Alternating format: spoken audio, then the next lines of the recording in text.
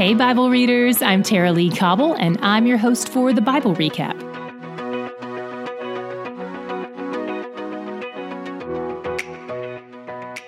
Today we open with Jesus dealing again with the complaints of the Pharisees. They're upset that his disciples don't wash their hands before meals.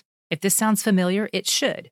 Jesus dealt with this himself back in Luke 11 when he went to dinner at the Pharisees' house. But this time the scribes and Pharisees have apparently traveled from Jerusalem to Galilee, which is almost 80 miles, to address this situation. Per usual, Jesus points out that this isn't breaking God's law, it's breaking man's traditions. Just because their religion set this up as their law doesn't make it God's law. According to God's law, only the priests had to wash their hands before meals. Jesus points out the hypocrisy in their accusation because he says they break the actual law in order to keep their man-made traditions, which are sometimes in conflict with God's law. Then he quotes the words of Isaiah in reference to the people of Jerusalem. The passage talks about people who do acts of worship and have the appearance of godliness, doing and saying all the right things, but who don't actually love God.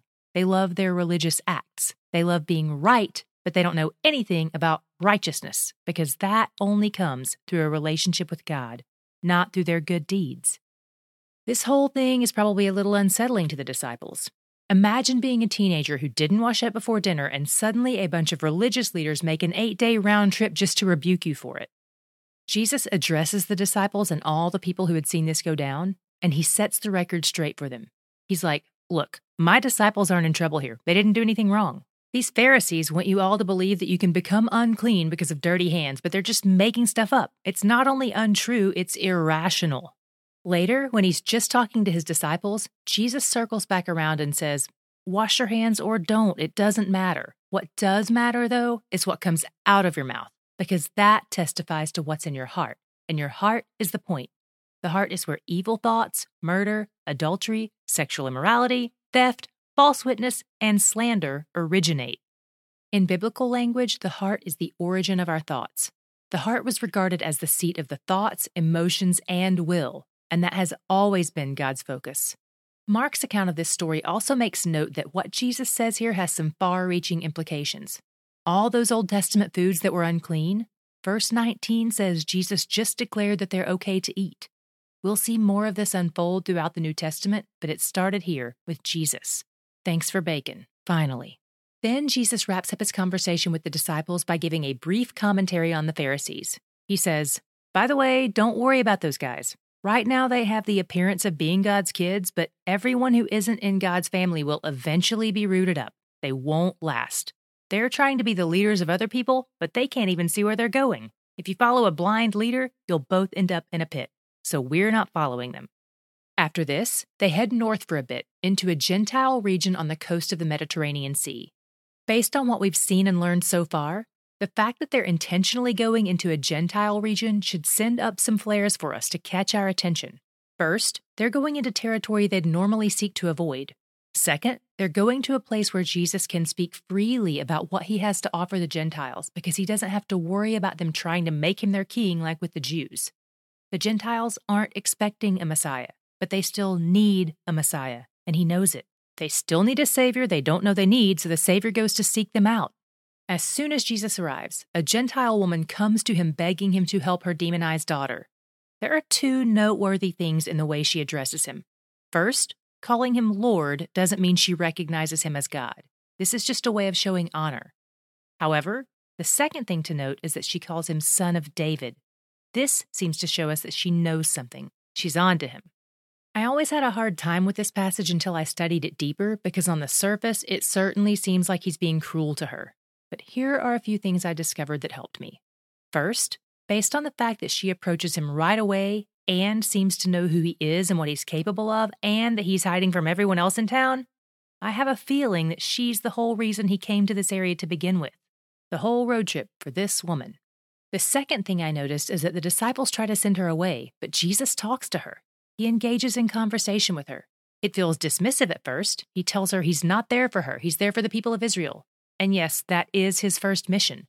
But this seems more like he's testing her faith than anything else because of how it all ends. It reminds me of when he's walking on water and he starts to walk past the boat first. And it reminds me of how he was reluctant to do the whole water into wine thing initially, but then he does it. Why does he seem to reverse his decisions like this? Here's a guess. Being the sovereign God of the universe, the heart reader and mind reader we've seen him to be, the one who knows the future already, he knows what's going on with this woman, and he knows exactly what he's going to do. So I think this is an opportunity for her faith to be tested in front of anyone who might be watching. The third thing I noticed is that when he refers to her as a dog, he's apparently using a more affectionate form of the word, not a derogatory one. Whew. Finally, he praises her for her faith and then heals her daughter instantly. After this, they turn around and go home, which is another reason I think he was just there for her. A 70-mile road trip that was maybe just for one woman who happened to know somehow that Jesus is the Messiah.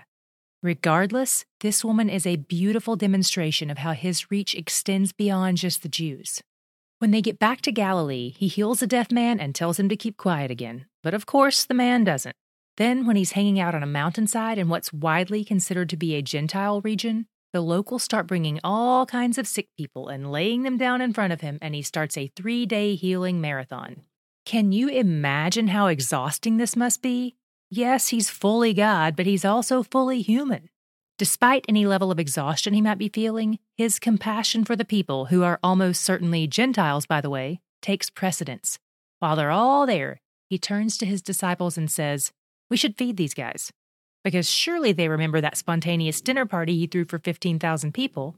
But like all of us, these guys need to see things done repeatedly before it starts to sink in. So Jesus is like, okay, here's how this works. I ask you how much food you have. You say barely a Happy Meal. I say perfect. That's more than enough. Because in case you haven't noticed, I always have enough of everything you need. There's no need to despair, ever.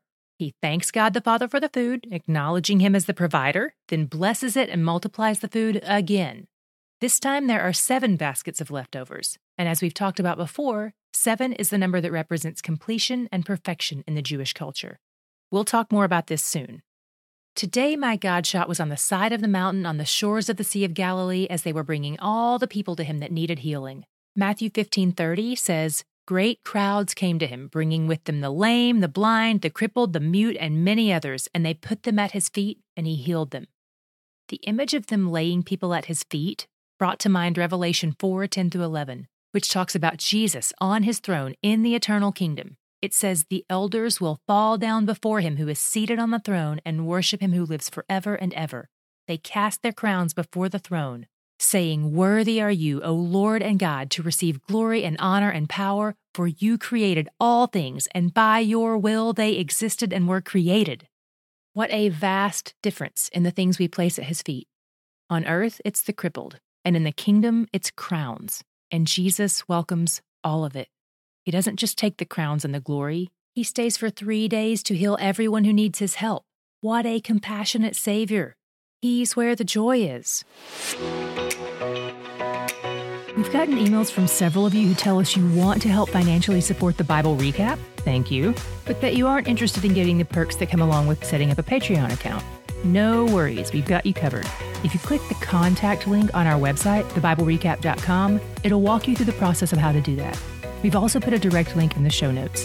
And thank you, not only from me and all of our team, but also on behalf of every single person who listens each day. Your support is what helps us keep this podcast coming to you on a daily basis. thebiblerecap.com/contact.